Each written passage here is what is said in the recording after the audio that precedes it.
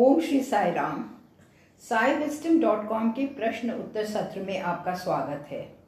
इस सत्र में प्राध्यापक अनिल कुमार भक्तों द्वारा समक्ष रखे हुए प्रश्नों का उत्तर अंग्रेजी भाषा में दे रहे हैं व इनकी प्रस्तुति हिंदी में भी की जा रही है। आज की प्रातः का आरंभ करते हुए ओम श्री साई राम। प्रश्न उत्तर सत्र में आपका स्वागत है।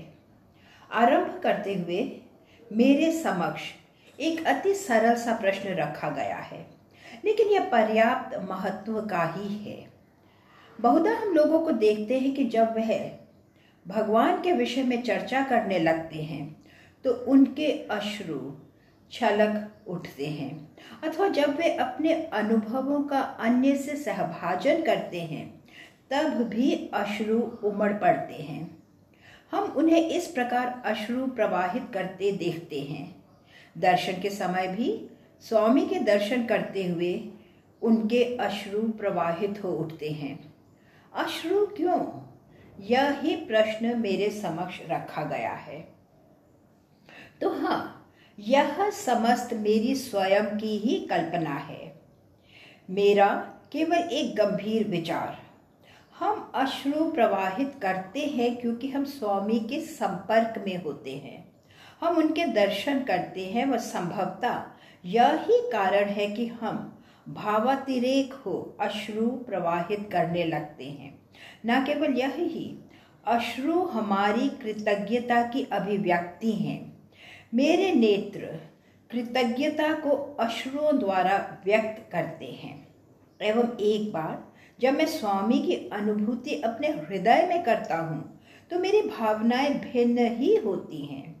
मेरा मन कार्यान्वित नहीं रहता, मेरा हृदय प्लावित हो उठता है, अतिरेक प्लावित, व इसकी अभिव्यक्ति इन अश्रुओं के रूप में होती है। यह मेरे अस्तित्व के प्लावन के कारण उमड़ पड़ते हैं। वस्तुतः चर्चा करते हुए मैं अपने अनेक ईसाई मित्रों से परिचित हूँ, प्रार्थना के समय जिनके अश्रु छलक उठते हैं। तदंतर मुझे बोध होता है कि प्रार्थना किस प्रकार की जाए, ग्रहणशीलता के कारण किस प्रकार संवेदनशील समझदार हुआ जाए। सर्वोपरि यह भी संभव हो सकता है कि वह जो इस प्रकार अश्रु प्रवाहित करते हैं सत्य की भिज्ञा करने में सक्षम होते हैं, क्योंकि जब हम स्वामी के दर्शन करते हैं तो कुछ उन्हें एक मानव के रूप में देखते हैं, तो कोई उन्हें अपने एक मित्र अथवा एक गुरु के रूप में देखते हैं। केवल ऐसे ही, लेकिन सत्य है कि स्वामी दिव्य हैं। एक बार तुम्हें परिबोध हो कि स्वामी दिव्य हैं तो हाँ, अश्रु छलकने लगते हैं। हम उन्हें रोकने में समर्थ नहीं होते। संभवतः वह जो अश्रु प्रवाहित करते हैं वह जीवन के सौंदर्य, जीवन की मंगल आशीष की भिज्ञा करने में सक्षम होते हैं।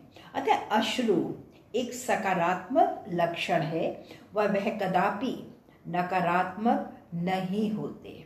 आपका धन्यवाद। अब मैं एक अन्य प्रश्न की ओर जाना चाहूँगा। प्रश्न है, किसी ने मुझसे प्रश्न किया कि कृपया चयन पर टिप्पणी करें। चयन पर टिप्पणी? प्रश्न यही है। निश्चय ही मेरा चयन है कि मैं इसका उत्तर दूं अथवा नहीं, लेकिन शिष्टाचार मुझसे अपेक्षा करता है कि मुझे अनुक्रिया करनी चाहिए। तो ठीक है, मैं इस विषय चयन पर अपने कुछ विचार प्रकट करना चाहूँगा। चयन करना निर्णय की ओर ले जाता है, वह चयन करना यही समाप्त नहीं हो जाता। तुम चयन करते हो व तदंतर निर्णय। एक सावधानी, कदापि कोई निर्णय मत करो जब तुम नकारात्मक मनोवस्था में होते हो, क्योंकि जब हम नकारात्मकता में कोई निर्णय करते हैं तो हम अवसर ही खो बैठते हैं, एवं नकारात्मकता में किया गया निर्णय स्थगित नहीं किया जा सकता। वापस लौटाना अत्यधिक कठिन हो जाता है। कदापि निर्णय मत करो जब तुम्हारी नैहिक भावनाएं हो। अतः नकारात्मक क्षणों में तुम्हें क्या करना चाहिए? जीवन में अनेक ऐसे नकारात्मक क्षण होते हैं, वह हमें चयन करना पड़ता है। उस समय क्या किया जाना चाहिए? प्रतीक्षा करो, परिस्थिति का अवलोकन करो। प्रतीक्षा एवं अवलोकन, क्योंकि नकारात्मक क्षण दीर्घ समय तक नहीं रहते। प्रतीक्षा करो, धैर्य रखो, यह क्षण भी व्यतीत हो जाएंगे। आगामी है परम के संदर्भ में रहो। इससे मेरा क्या अभिप्राय है? स्वामी से प्रार्थना करो, भगवान से प्रार्थना करो, स्वामी के शरण में रहो जो परम है। इसके अतिरिक्त परिपक्वता इसमें है कि दोनों का ही विचार त्याग दो। जब तुम्हारे दो विचार हों, जब तुम्हें चयन करना पड़े, तो दोनों को ही त्याग दो। जब तुम्हारी दो योजनाएं हों, तो दोनों का त्याग कर दो। दोनों का त्याग किया जा सकता है, सकारात्मक तथा नकारात्मक। तदंतर इन दोनों के मध्य कोई संबंध न रह जाएगा। नहीं, जब तुम दोनों नैहिक व सहिक का त्याग कर देते हो, तो दिव्य की संगति में रहते हो। अतः चयन मत करो, क्योंकि एक बार जब तुम चयन करते हो, अपने चयन का उपयोग करते हो, तो परिणाम होगा कि तुम एक पक्षी हो जाते हो, असंतुलित हो जाते हो। इस प्रकार कभी कभी तो तुम ऐहिक सांसारिक हो उठते हो व कभी आध्यात्मिक। तुम परिवर्तनशील रहते हो। यदि तुम सांसारिक रहते हो तो तुम आध्यात्मिक पक्ष गंवा बैठते हो, व यदि तुम आध्यात्मिक होते हो तो सांसारिक पक्ष का अभाव होता है। अतः जब पूर्णता का संदर्भ हो, तो हम में कुछ न कुछ अभाव तो होगा ही। कारण क्या है? कारण है सामंजस्य पर चिरकालीन सामंजस्यहीनता, असामंजस्य अनुरूपता पर दीर्घकालीन प्रभाव। हम सुसंगत होना चाहते हैं, हम उसे थामे रहना चाहते हैं, उससे सुसंगत रहना चाहते हैं जो चयनित होता है। तदंतर यह समस्या उठ खड़ी होती है, क्योंकि हमें अन्य पक्ष का अभाव होगा। जब हमारे चयन करने के लिए दो हों, तो एक का अभाव होगा। इसके अतिरिक्त वह जिनकी वरीयता सदैव चयन करने की होती है, वह जो अपना चयन प्रकट करने के इच्छुक होते हैं, वह विरोधाभास को स्वीकार करने के प्रति पर्याप्त साहसी नहीं होते। दो में से जब एक का चयन किया जाता है, तो अन्य विरोधात्मक हो उठता है। वह इस अन्य को स्वीकार करने के लिए तैयार ही नहीं होते। वह इस विरोधोक्ति को स्वीकार करने के लिए वह पर्याप्त साहसी नहीं होते। हमें जीवन का परिज्ञान वैसा ही करना होगा जैसे कि यह है। यह विरोधाभासों से परिपूर्ण है। इसे स्वीकार करने के लिए हम में साहस होना चाहिए। हम जीवन पर कुछ भी आरोपित नहीं कर सकते, क्योंकि जीवन तुम्हारे मन के प्रति चिंतित नहीं। जीवन अपने ही मार्ग पर अग्रसर रहेगा। जीवन शिक्षात्मक, उपदेशात्मक होता है, न कि तर्क संगत। यदि प्रत्येक तर्क संगत हो, तो जीवन में कोई सार, कोई स्वाद ही न रह जाएगा। प्रत्येक सम रूप हो जाता है, स्वादहीन, फीका। तदंतर जीवन नीरस हो उठेगा, उबाऊ। कृपया इस समस्या के मूल में जाओ। तदंतर तुम बोध कर सकोगे कि मैं तुम्हें क्या संप्रेषित करने का प्रयास कर रहा हूँ। जीवन का इसके बृहद आयाम में परिज्ञान करो। एक विरोधाभास के रूप में जीवन। तदंतर जैसे कि मैंने पूर्व में कहा कि यदि हम एक को स्वीकार व अन्य को अस्वीकार कर दे तो जीवन नीरस ही हो उठेगा। उदाहरण के लिए, यदि पृथ्वी ग्रह पर केवल पुरुष ही हो तो यह अपूर्ण होगा। यदि केवल महिलाएं हों तो तब भी यह अपूर्ण ही होगा। सुख का कोई महत्व न होगा यदि कोई दुख ना हो। तुम कांटों से रहित एक गुलाब की अपेक्षा नहीं कर सकते। यह ही जीवन का विरोधाभास है। वास्तव में कांटे व गुलाब जीवन की चुनौती ही होती है। वह महान संघर्ष के पश्चात ही गुलाब पुष्पित होता है। वह इसे एक साहसी कार्य बनाता है। जीवन एक साहसपूर्ण कार्य है। वह केवल तभी जीवन जीने योग्य होता है। इस कारण हमारे दिव्य सद्गुरु हम प्रत्येक में सत्य प्रेरित करते हैं, न कि हमें मात्र सत्य के विषय में सूचित ही। अतः सत्य के प्रति संघर्ष के लिए हमें प्रत्येक संभव प्रयास करना चाहिए।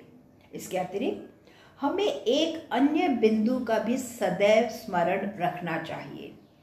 एक भक्त को कहा गया वक्तव्य केवल उसी के संदर्भ में होता है।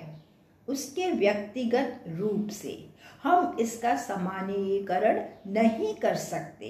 अतः मेरे समक्ष रखे गए इस प्रश्न में चयन पर टिप्पणी करने के लिए मैं इतना ही कहूँगा, दोनों को स्वीकार करो। दोनों ही स्वीकार्य होने चाहिए, तदंतर तुम्हें पूर्णता प्राप्त होगी। हम यही कह सकते हैं। धन्यवाद। अब आगामी प्रश्न।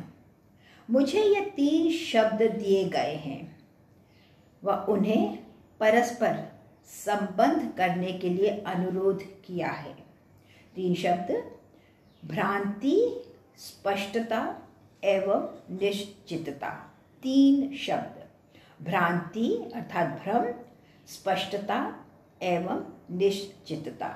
व मुझे इन्हें संबंध अथवा एकीकृत अथवा समन्वय अथवा टिप्पणी करने का अनुरोध किया गया है।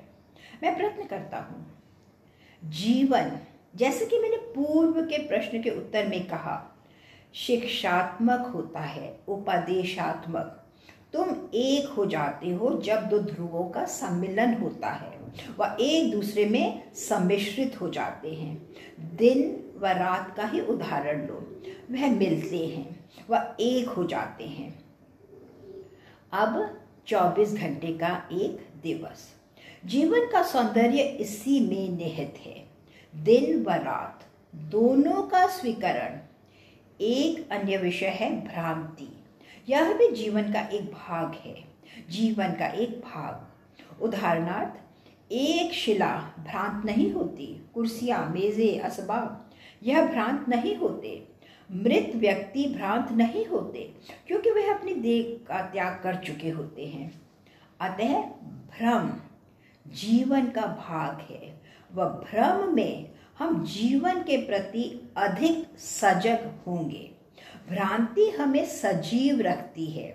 वह जीवन में वृद्धि करने में सहायता देती है। लेकिन कुछ व्यक्तियों को भ्रांति की कोई इच्छा नहीं होती क्योंकि उनकी इच्छा निश्चितता की होती है। प्रत्येक निश्चित ही होना चाहिए। प्रत्येक निर्णय अनुसार ही होना चाहिए। सुस्पष्ट, निश्चित, कोई अस्पष्टता ना होनी चाहिए। लोग निश्चितता का यह ही अर्थ लेते हैं, लेकिन वस्तुतः चर्चा करते हुए निश्चितता का अभिप्राय आत्मघात ही है, आत्महत्या। व्यक्ति आत्मघात के विषय में सुनिश्चित हो सकता है, व परिणाम स्वरूप मृत्यु का भी।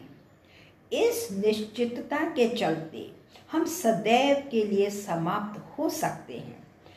किसी नूतन विषय के प्रति कोई ललक, उत्सुकता ही नहीं रह जाती। हम कुछ नवीन घटित होने की उत्सुकता, अपेक्षा ही नहीं करते क्योंकि हमने इसे निश्चितता के स्तर पर अवनत कर दिया है। यदि हम कहें आज साढ़े 6 बजे वर्षा होगी व तुम इसके प्रति सुनिश्चित हो, तो वर्षा के प्रति उत्तेजना ही कहाँ रह जाएगी, कहाँ रह जाता है कोई आनंद, क्योंकि निश्चितता तुम्हें समस्त के अनुदत होने की भावना देती है। इसके अतिरिक्त तृतीय शब्द जो मुझे दिया गया है स्पष्टता है। स्पष्टता भ्रांति के विपरीत होती है, स्पष्टता भ्रम के विपरीत होती है। अधिक स्पष्ट रहने के लिए, अधिक पारदर्शित के लिए प्रत्येक भ्रांति का स्वागत करना होगा। प्रत्येक भ्रांति एक नवीन चुनौती ही होती है, लेकिन मन सदैव किसी न किसी अवस्था पर व्यवस्थित रहना चाहता है। लेकिन जीवन प्रेम की इच्छा करता है, वह प्रेम एक व्यवस्था नहीं होता, एक ठहराव नहीं होता। प्रेम एक नदी के समान होता है, अविरल।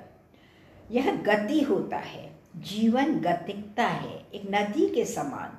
जबकि मन एक स्थिर ताल के समान होता है, जहाँ जल निश्चल रहता है। स्थिर जल दुर्गंध ही प्रसारित करता है। मन सदैव अतीत का ही विचार करता है। अन्य शब्दों में, जब हम अतीत के विचार में ही निमज्जित रहते हैं तो वास्तविकता का संज्ञान नहीं कर सकते। जीवन अर्थहीन, अप्रासंगिक होता है। वर्तमान क्षण अर्थहीन, अप्रासंगिक होता है, क्योंकि तुम्हारी मान्यता होती है कि तुम्हारी पहचान अतीत से है। तुम अतीत का ही विचार करते चले जाते हो। निश्चय ही यह यथार्थिक नहीं, यह वर्तमान है जिसका महत्व होता है। जी हाँ, अब ये यहाँ है कि हमारे परम प्रिय बाबा हमारे रक्षार्थ आते हैं। जब मैं इन शब्दों का विचार करता हूँ, यह 3 शब्द भ्रांति, स्पष्टता व निश्चितता शब्द जो इस समय मेरे समक्ष रखे गए हैं, तो मैं अपने दिव्य सद्गुरु की ओर उन्मुख होता हूँ। उनका क्या निर्देश है, उनका पूर्ण कार्य, उनका संपूर्ण धर्म कार्य तुम्हें नष्ट करना है। तुम्हें नष्ट करना अर्थात शाब्दिक अर्थ में तुम्हारा वध नहीं, वरन तुम्हें तुम्हारे अतीत से मुक्त कराना है। हमें भ्रम, विभ्रम, धारणाओं, आशाओं, अपेक्षाओं से मुक्त कराना, यही अर्थ है भ्रम, धारणाओं, अपेक्षाओं का नष्ट करना। हमने अपनी करुणा से एक भवन का, अपनी कल्पना से, क्षमा कीजिएगा, एक भवन का निर्माण किया था, वह यह हमारे भगवान द्वारा ध्वस्त कर दिया जाता है। एक विषय जिसकी हमें आवश्यकता है कि हमें धैर्यपूर्ण रहना होगा। इस धैर्य को रखते हुए हम जीवन की एक शैली में विकसित हो जाते हैं, जो कि पुष्पण है। यह पुष्पण हमारा जीवन है। अतः भ्रांति की इस अवस्था में दिव्य सद्गुरु का हस्तक्षेप अति मूल्यवान होता है, अत्यधिक मूल्य का। केवल एक बौद्धिक व्यक्ति ही भ्रमित हो सकता है, एक मंदमती व्यक्ति नहीं, निश्चय ही एक जड़मती नहीं। अतः यह भ्रांति तुम्हें यह अन्वेषण करने हेतु प्रेरित करना आरंभ कर देगी कि वास्तव में तुम कौन हो। यह तुम्हें यह भिज्ञा करने में बारंबार सहायता देगी कि तुम किस अवस्था में हो, व इस प्रकार तुम स्वयं ही अपना मार्ग ढूंढ सकोगे, आध्यात्मिक मार्ग। क्योंकि जब तुम अंधकार में जाते हो तो तुम वापस गृह लौटने के लिए स्वयं ही मार्ग ढूंढते हो। इसी प्रकार भ्रांति तुम्हें स्वयं पर निर्भर रहते हुए तुम्हारी स्वयं की खोज करने में सहायता देगी। वह पुनः जहाँ तुम्हारे दिव्य सद्गुरु के शब्दों का अर्थ निहित है। तुम्हें परिज्ञान करना होगा कि भगवान बाबा का क्या कथन है, कितनी बहुमूल्यता है उनके शब्दों में, वह किस प्रकार विपरीत को परस्पर एक साथ आना चाहिए। इन ध्रुवत्व को मिलना, सम्मिश्रित होना व विलीन होना होगा। यह ही अद्वैत अर्थात अद्विविधता है। इसके साथ ही हम विभिन्न परिस्थितियों, विभिन्न मनोवस्थाओं में स्वामी की विद्यमानता में जीना सीखते हैं। भगवान के शब्द पुष्प के समान हैं, लेकिन मात्र उनकी सुगंध अथवा सुरभि का आनंद लेने के लिए ही नहीं। शब्दों को वेधन करना चाहिए, हमारे जीवन में एक चाकू के समान वेधन। प्रारंभिक समय में यह एक पुष्प ही हो सकते हैं। वह जब वेधन करते हैं तो इन शब्दों को चाकू के समान होना चाहिए। भगवान के शब्द उपशामक मरहम के समान हो सकते हैं, लेकिन इन्हें अग्नि शिखा के समान होने दो, जो हमारे समस्त पूर्वाग्रहों, पक्षपाती प्रवृत्ति को भस्म कर देगी। अतः हमें उनका श्रवण इस एकाग्रता से करना होगा, मानो तुम वहां एक अन्य के अहम के रूप में विद्यमान ही नहीं। तुम्हें अहम से उत्कर्ष करना होगा व उनका श्रवण, वह यही है जो समर्पण कहलाता है। समर्पण का अर्थ है कि तुम परिपक्व हो, वह केवल तभी तुम पुष्पित हो जीवन का आनंद लोगे। जी हाँ, वास्तव में स्वर्ग अथवा नरक जैसा कुछ नहीं होता। तुम्हारा आनंद, तुम्हारा सुख साक्षात स्वर्ग होता है, वह तुम्हारा दुख साक्षात नरक। तथापि यदि तुम इनका शाब्दिक अर्थ लेना चाहते हो तो तुम्हारे नरक का अस्तित्व तुम्हारे शुद्धिकरण के लिए है। स्वर्ग का पुष्प नरक में ही पुष्पित होता है। अतः यह भिज्ञा करने के लिए कि स्वर्ग क्या है, तुम्हें नरक के आधारिक भाग का, इसके तल का स्पर्श करना होगा। इसका एकमात्र अर्थ है कि हम कदापि सुख से सुख की प्राप्ति नहीं कर सकते। जैसा कि भगवान बाबा ने कहा है, न सुखा सुख लाभ्यम। सुख से तुम सुख की प्राप्ति नहीं कर सकते, नहीं। कठिनाई से, दुखों से, नरक से हम सुख व आनंद की प्राप्ति कर सकते हैं। जीवन विशाल परिवर्तन का विषय है, विशाल प्रवाह का एक विषय। एक के पश्चात एक लहर उठती है, लेकिन महासागर वैसा ही रहता है। लहरें सागर तट पर निरंतर शिलाओं पर प्रहार करती हैं, अपना संगीत निरंतरित रखती हैं, लेकिन फिर भी सागर अपनी तेजस्विता, प्रभुत्व बनाए रखता है। तुम्हें उस महासागर के समान होना चाहिए, अपनी प्रगति में स्थिर, अपनी गहनता में स्थिर।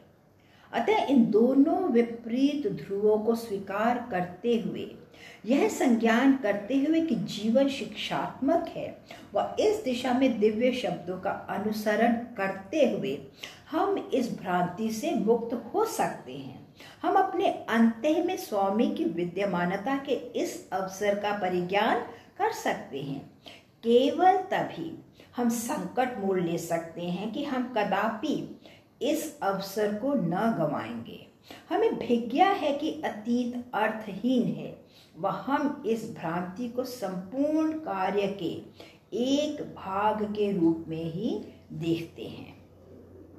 तदंतर भ्रांति, स्पष्टता एवं निश्चितता तीन विभिन्न शब्द हो सकते हैं। भ्रांति तुम्हें स्पष्टता की अवस्था की ओर ले जाती है व इस स्पष्टता से निश्चितता प्राप्त होती है। वह हमारे भगवान बाबा इन दो विपरीत ध्रुवों के मध्य एक सेतु हैं। वह हमें इन दोनों को स्वीकार करने व दोनों के उपयोग करने की शिक्षा देते हैं व इनसे परे जाने की, उत्कर्ष करने की। हमें सभी विरोधाभासों को स्वीकार, आत्मसात करना होगा व सभी विपरीत को, जी हाँ, आत्मसात करो, ना कि मात्र उनका त्याग। दोनों का उपयोग करो। प्रेम व द्वेष दोनों का ही उपयोग किया जाता है, आत्मसात किया जाता है, व एक नवीन प्रकार के गुण की ऊर्जा की उत्पत्ति होती है, जो कि करुणा उच्च स्तर की महत्ता को जन्म देती है। अतः दोनों का ही कुछ व इससे परे, यह दोनों अथवा कुछ भी नहीं, यह ही दिव्यता होती है। अतः इस भ्रांति को समाप्त होना ही होगा व स्पष्टता होगी। एक बार हम में स्पष्टता होगी तो हम में समस्त निश्चितता भी होगी। आप सभी का धन्यवाद। पुनः भेंट होगी। साईं राम। साईं।